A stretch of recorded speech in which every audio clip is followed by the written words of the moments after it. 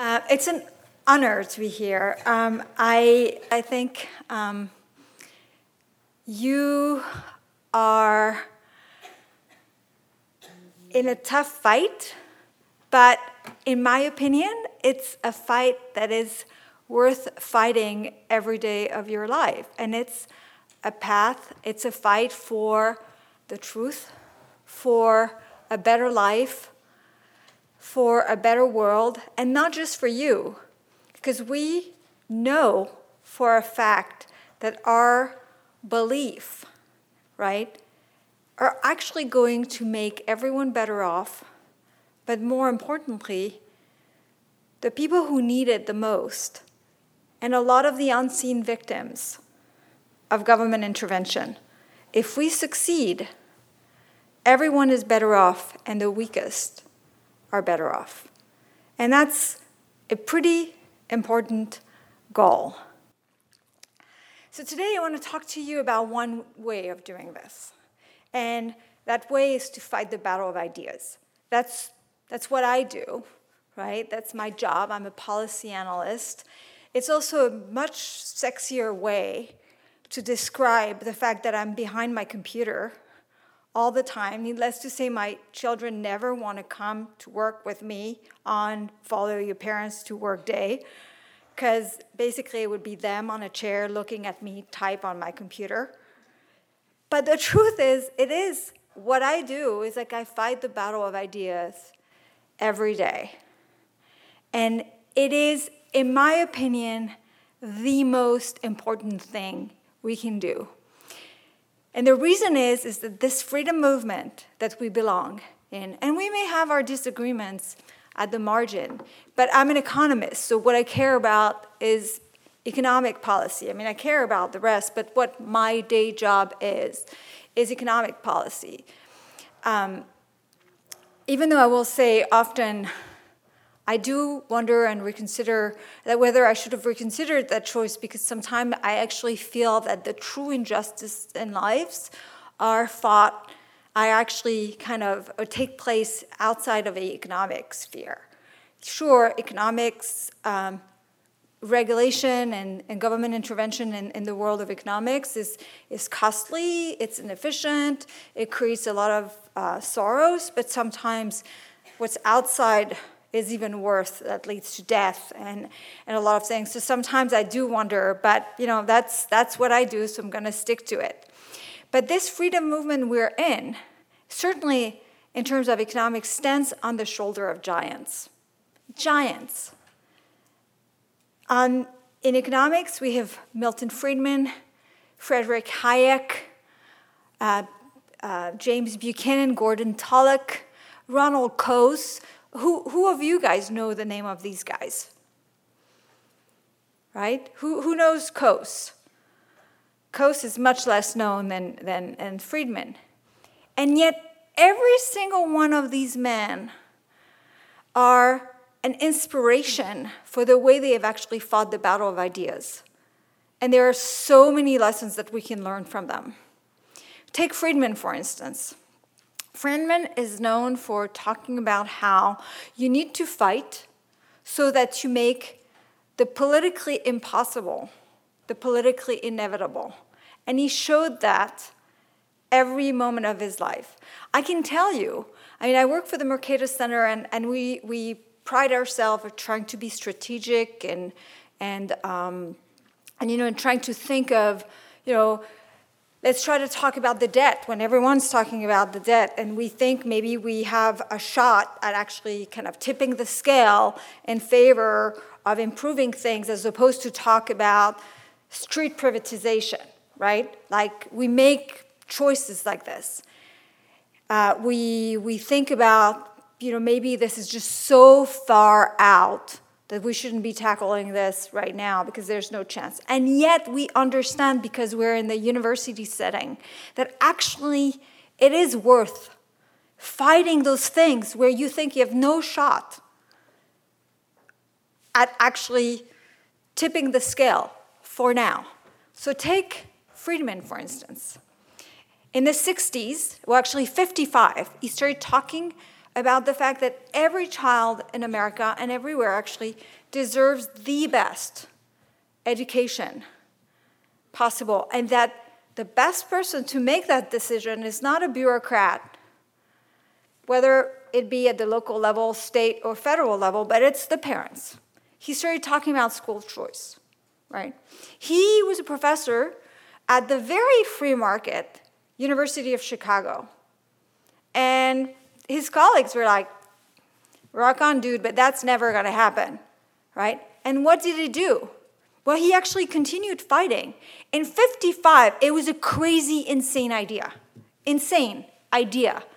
to talk about school choice. No one had ever thought about it that I know of, right? And he continued fighting about it. And now, in New York City, you have the governor of New York City, Andrew Cuomo, fighting on the side of school choice against the mayor, de Blasio, who was totally, a stooge for the public, for the school unions and things like this. But so when you have like two Democrats going at each other, fighting about school choice, you know that we've made a difference. You know that the tenacity that Milton Friedman, in fighting, from the moment his free market colleagues said, it's never going to happen, just this is crazy, and he continued to fight, that this tenacity is paid off. Take Friedrich Hayek.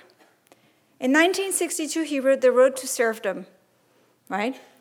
At the time, just very poorly received.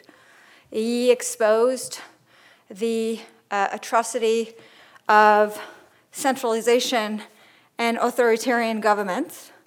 And he was laughed out of the room many times over.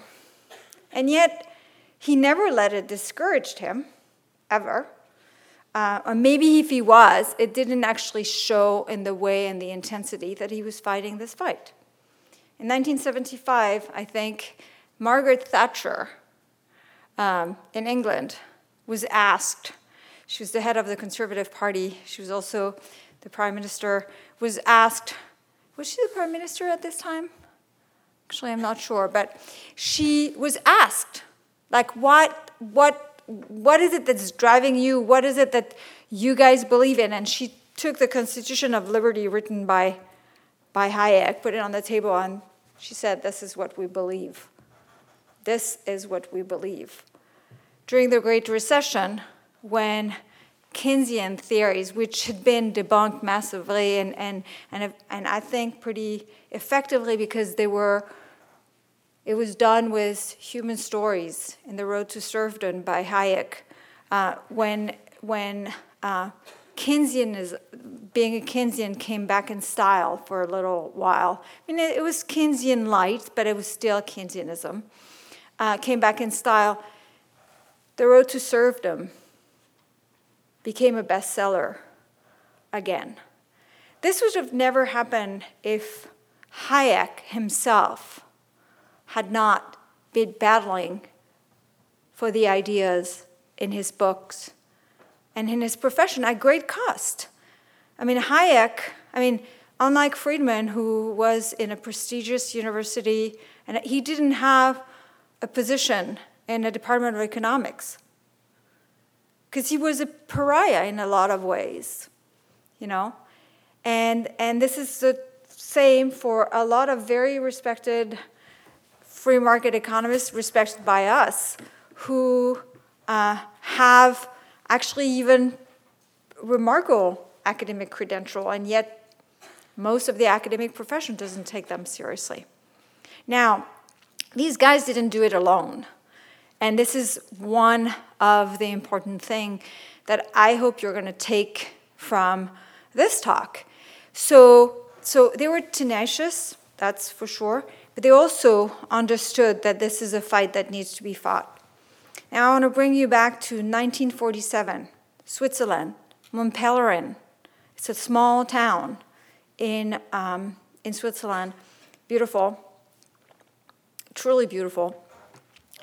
And they met 5 organizers, including Friedman and Hayek, and 39 participants, including one woman, a historian. I think her name was Veronica Westwood.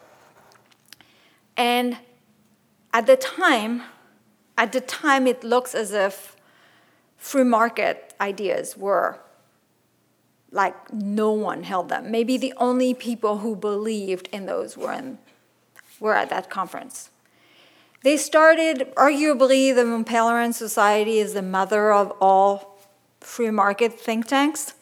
But the thing that's remarkable is like when you read actually what these guys thought at the time, what they said in their mission statement said it was difficult to imagine a society in which freedom may be effectively preserved. This is how they felt. This is they were looking at the world around. We were getting out of the war, and yet famous economists were arguing that we shouldn't let the market work. We shouldn't return to a new normal. The government, because if people were let free to go back to their lives and we were to basically take out all the regulations, the war regulations, we were going to face massive unemployment, right? We needed to keep price control. We needed to put restriction on what people could do.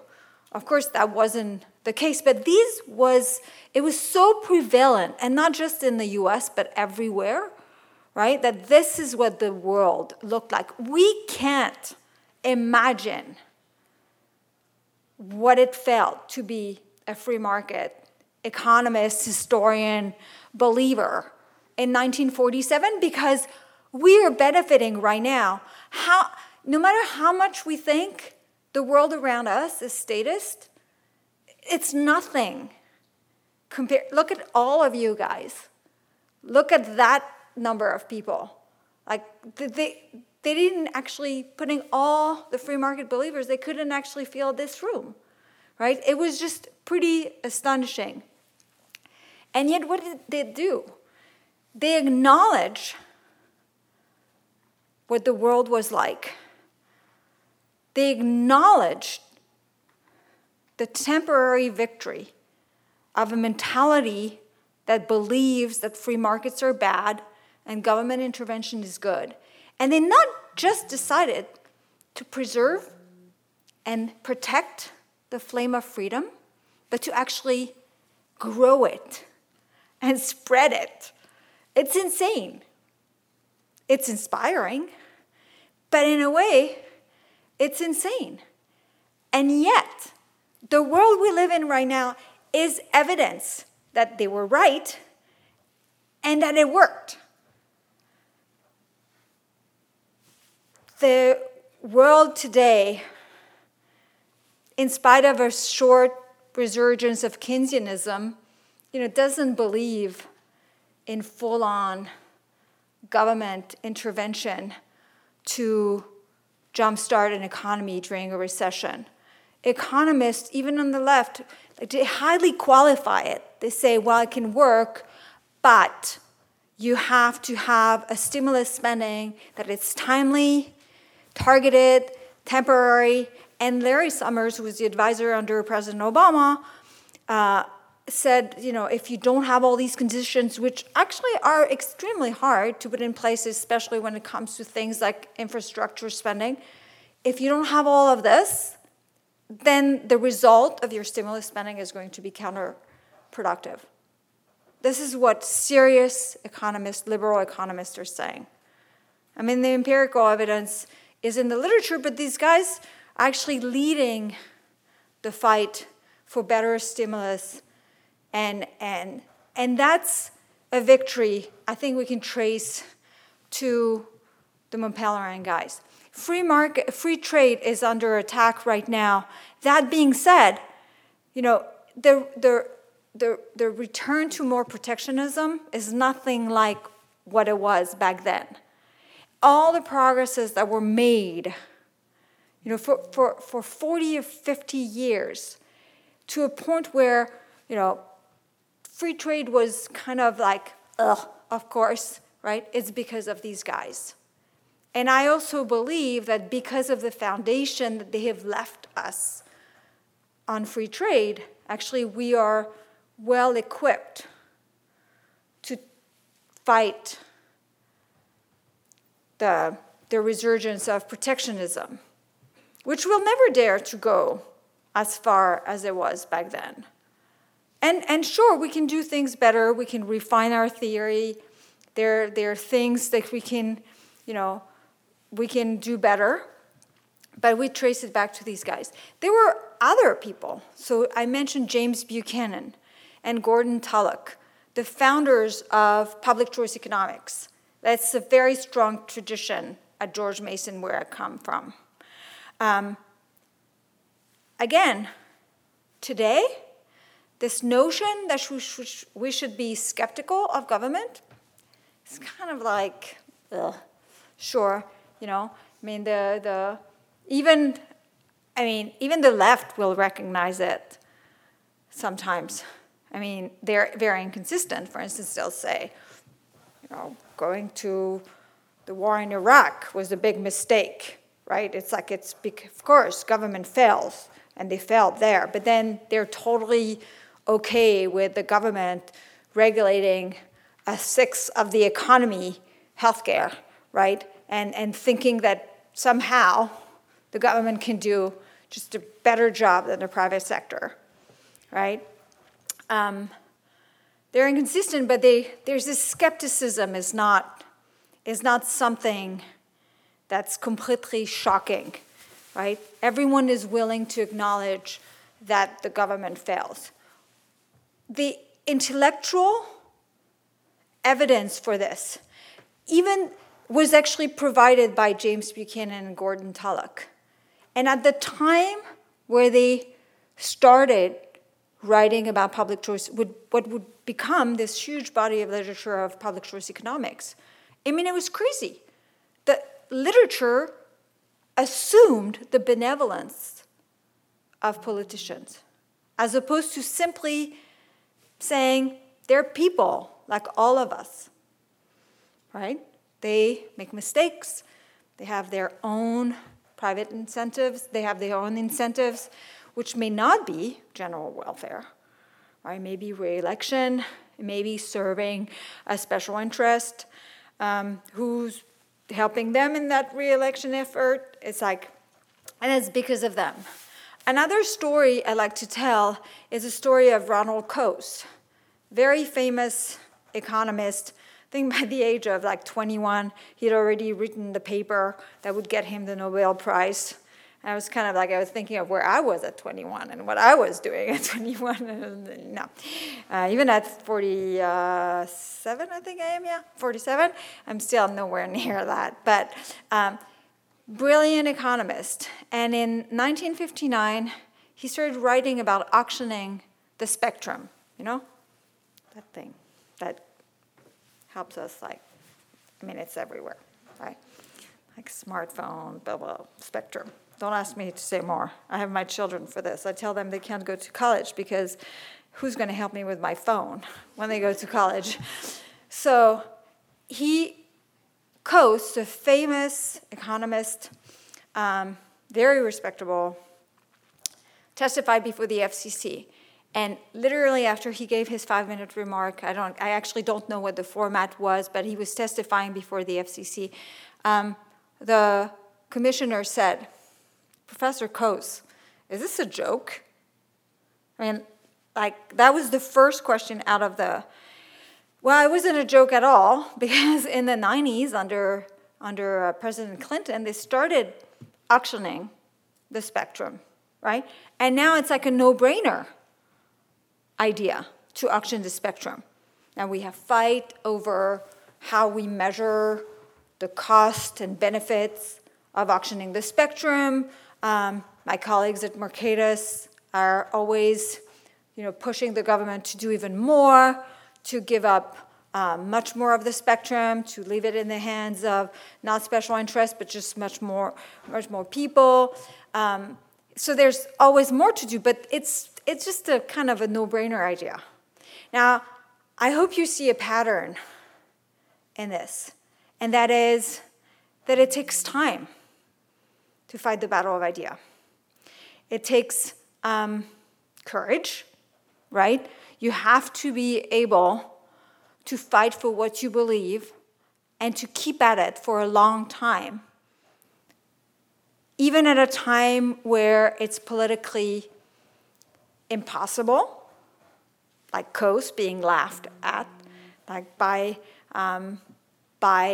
the FCC commissioner and pretty much everyone else, I assume, but continue. And also, you have to be patient. You have to be really patient, because it's the only way we can do this. So you may be thinking, well, but that was then, things were so bad that,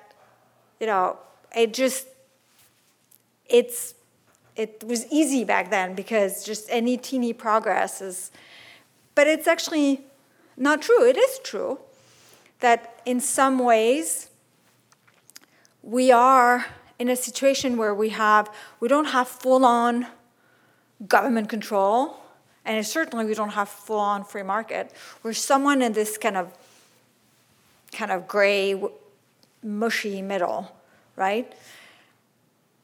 And yet, it's still worth fighting the battle of ideas, because as you're fighting it, even when you're losing a fight, you are spreading ideas. You are educating people. When you're writing, I lose all the time.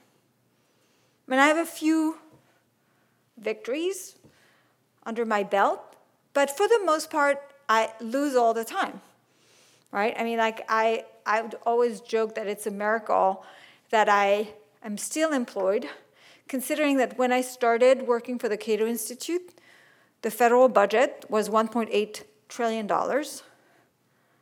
and we're over $4 trillion now, right? My job is to cut government spending, to convince politicians to cut government spending, right? And yet I still have a job, and I have a job, I think, because my employers recognize that if we weren't fighting like this, things would be much worse. Now, it's not pleasant to lose all the time, right? But sometimes we win, or we kind of win. So I engaged recently in a battle against the Export-Import Bank.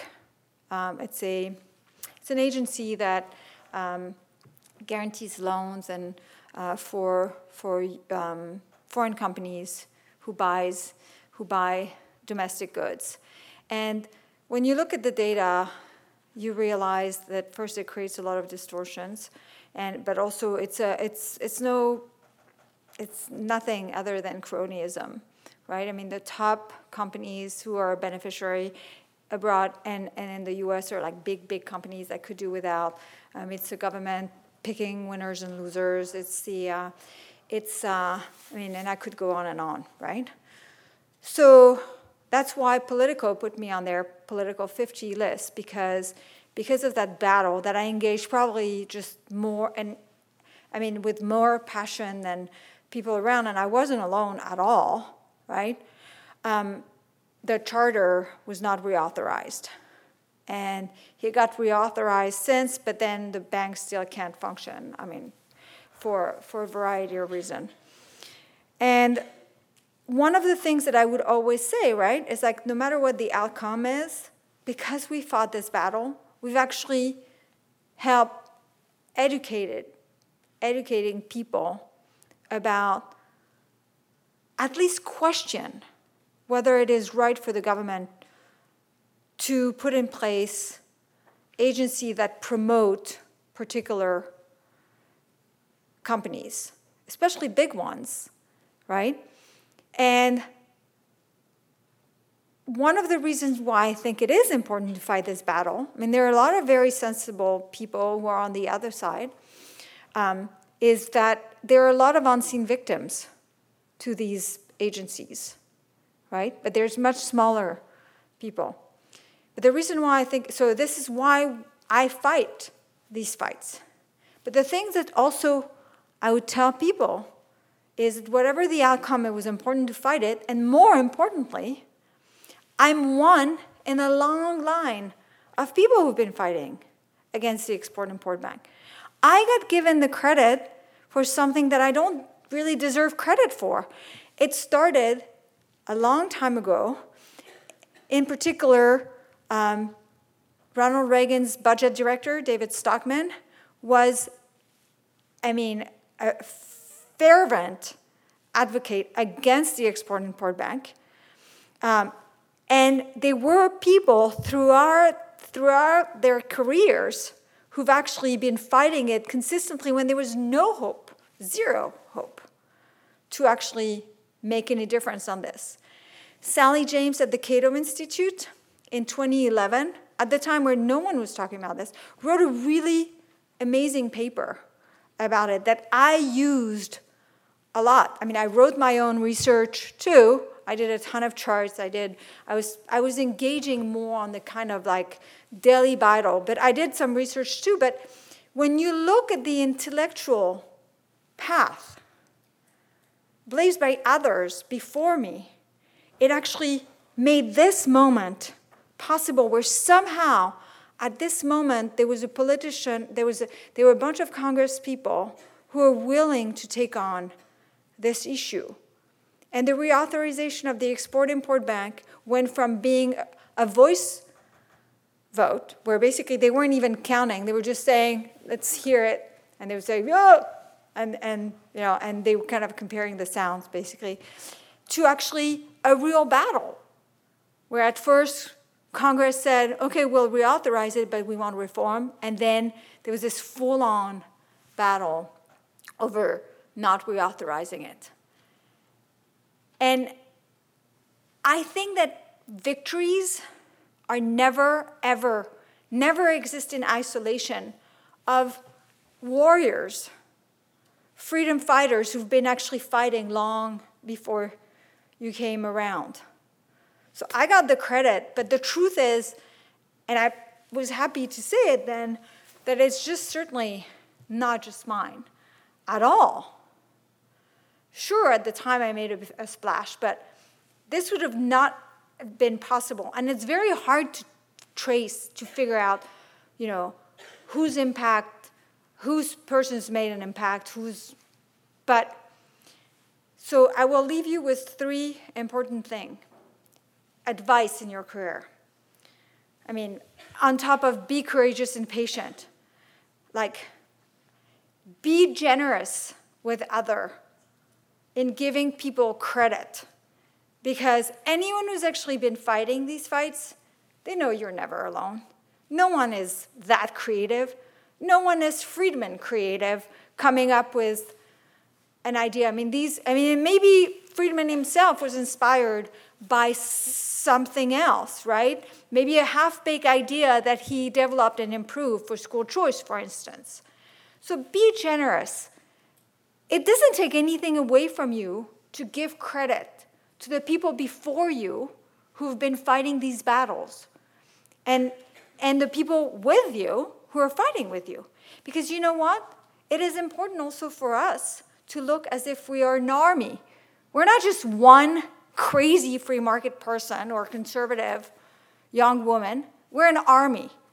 So be generous and don't hesitate to give credit to others. The other thing is be prepared. Be prepared. Don't go first. I've learned that the hard way, and I haven't been punished enough. I can tell you when I was young and I was just writing things that were just not super correct. But when you start gaining visibility, it is important that what you say is correct. So undersay if you're not sure, right? And be prepared. And the final one is be nice. I was not nice when I was your age. I was just an arrogant, I wasn't nice. Let's leave it at that. And it just really did not serve me well. Again, thank God no one paid attention to me. So it had very little negative impact, but I'm pretty sure that I've really improved, and I think it's remember, this is not about, you're fighting. I mean, it may help your career, but the fight is so much bigger than us. What we're fighting for is noble and bigger than any one of us. So be nice, be prepared, give credit to others, because you will need them. And together, we can ride these barricades. And yeah, in the long run, maybe it's when you guys are old or gone, we'll succeed. I am sure of this. And some of these victories you will see, over time. But keep fighting. The barricades, take it from a French person, is worth writing. Plus, I just can't imagine another way. So, thank you. And I'll take your questions.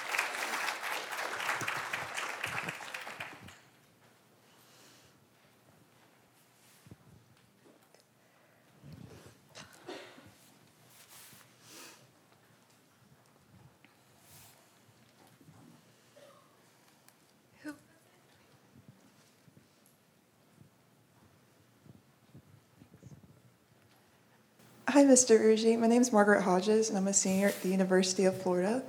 And you spoke a bit about government intervention in the free market.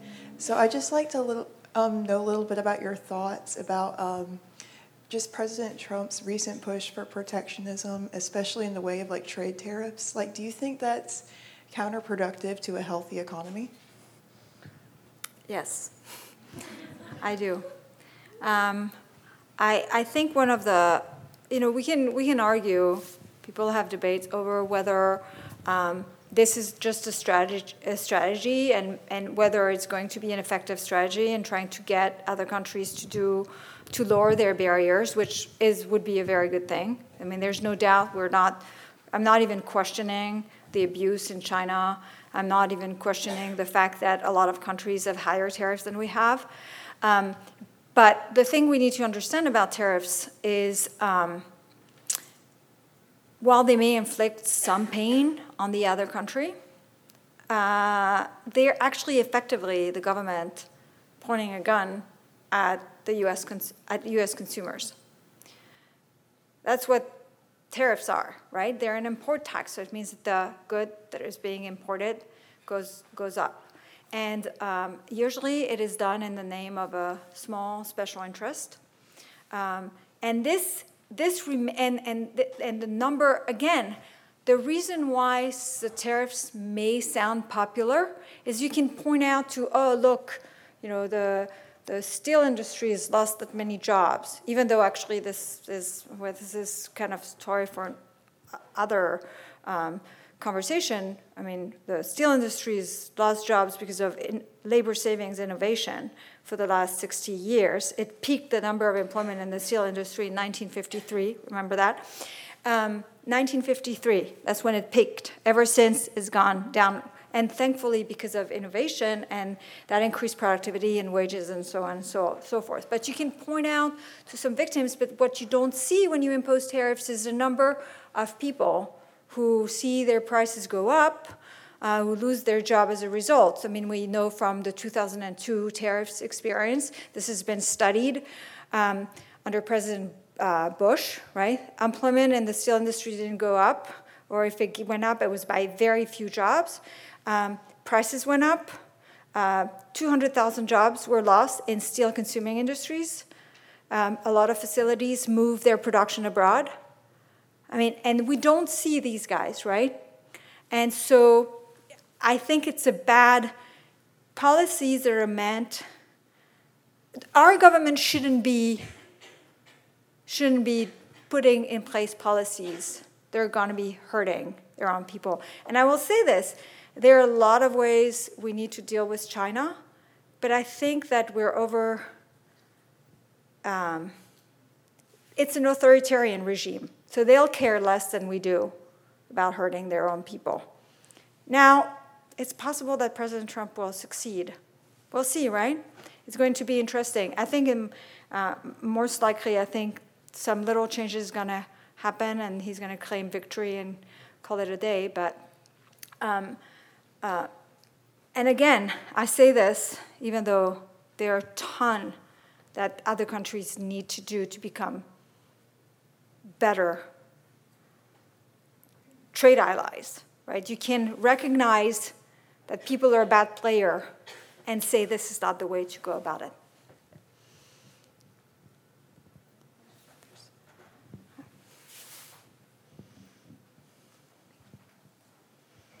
Hi, thank you for your talk. My name is Adrian. I'm a junior at Ave Maria here in Florida.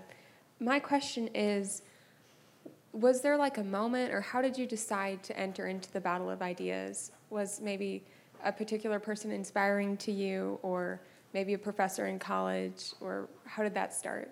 It's a good question, because I wish I had an inspiring answer, but I will say what the defining moment for me was when I was in my third year of college in France. I had this economics professor who was a libertarian, and at the time I cared nothing about politics. I cared nothing about any of that stuff. And I remember listening to his talk, listening to his sitting in his lectures, and suddenly the light went on, and I was like, wow, that makes a lot of sense. And I got really excited about that aspect, right? Plus, I guess, because it was me and I had two other friends, and we were like, in our class at the time, it was a lot of us. It was like maybe like 200 of us. So it was kind of exciting to feel like we were battling the world, especially in France, which is more like kind of Montpellier in 1947. And so that was kind of the beginning of my intellectual transformation. As for my career, it's funny, I was thinking about this during the last lecture. It was really totally an uninspiring story. More like I had learned, or I don't know if I had learned it or if my parents had told me, or I went through college with this notion that I should never close any doors, right? Clearly, when I became engaged, at least intellectually, I became a good student because I was driven. That opened even more doors for me, right? But I never thought, oh, I want to be, I want to work in a think tank. I just kind of followed these doors that opened for me. And think about it. That landed me in a job where the most important skill you have is to be able to speak English. I don't. I mean, it's insane when you think about it. When I started at the Cato Institute, I could speak because I talk too much anyway. In any language, it's like I'll figure a way out, but I couldn't write. I couldn't. It was just totally a miracle. I mean, that I landed these jobs, and I had this delusion that I could do it in another language, no less. And I can tell you, it's hard. There's I still to this day have a lot of insecurities about this, but somehow I never let that stop me back then. I was kind of so driven by that fight. It wasn't really thought through. So I'm not a good role model in any way, shape, or form. Because it was just like, if I think about it, it's like at some point, so I wanted to stay in the country. So when I took the LSAT, because I was like, you know what, after a PhD, I was like, I'm going to go to law school. I mean, it was just random kind of like, and then I got that job at Cato, and then I took risks. I was willing to take risks. I left the comfort of a libertarian place where I agreed with everyone to go to AEI for a 1-year job. It's one of the most risky things I did.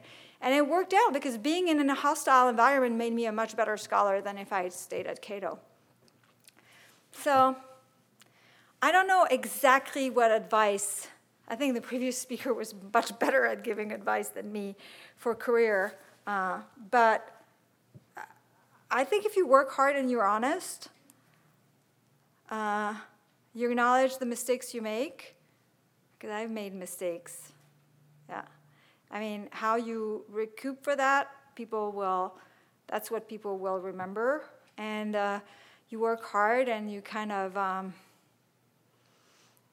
you don't stay in jobs that are bad. You take risks. I mean,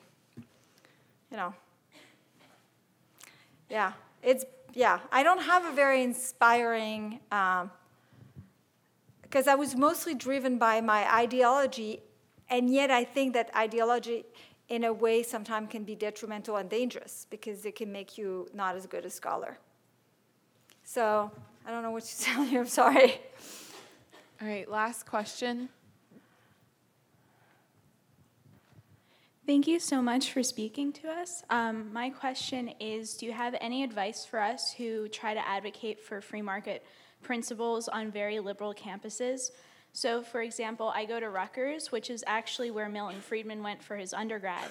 And ever since I was a freshman, I've been trying to get like a building named after him or some type of memorial, because there are 2 unnamed academic buildings at Rutgers.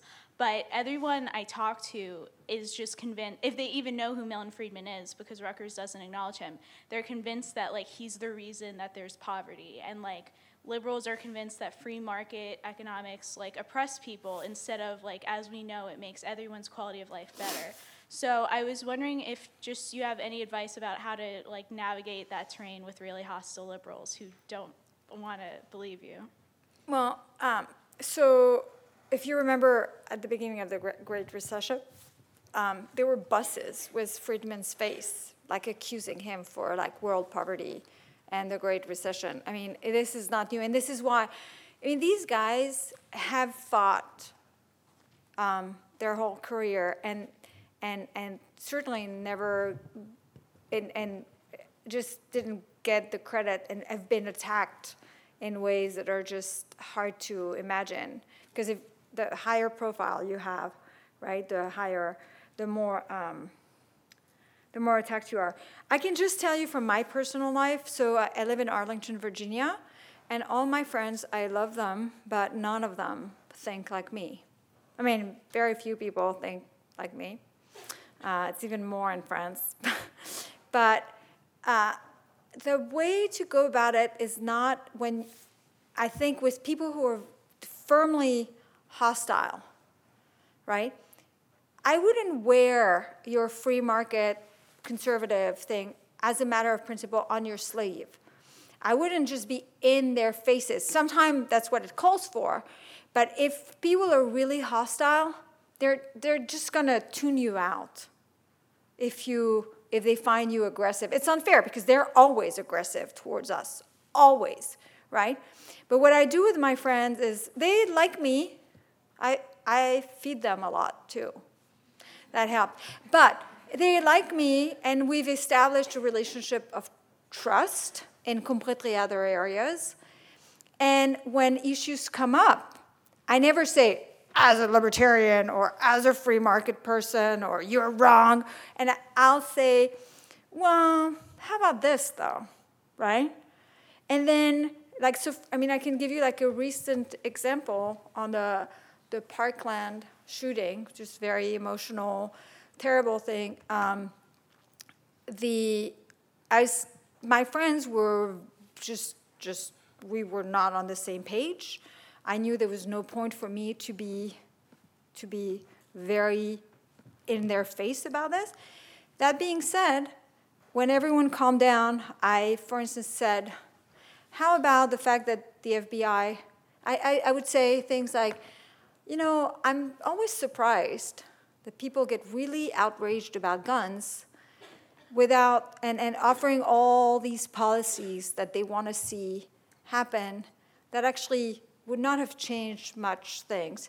But I said, more importantly, I'm always kind of surprised about the outrage here and the fact that there's no outrage with the fact that the FBI acknowledged having made a mistake, right? And you'd be surprised, like, people actually realize that there are a lot of things they don't think about. So sometimes there is a place to take them on.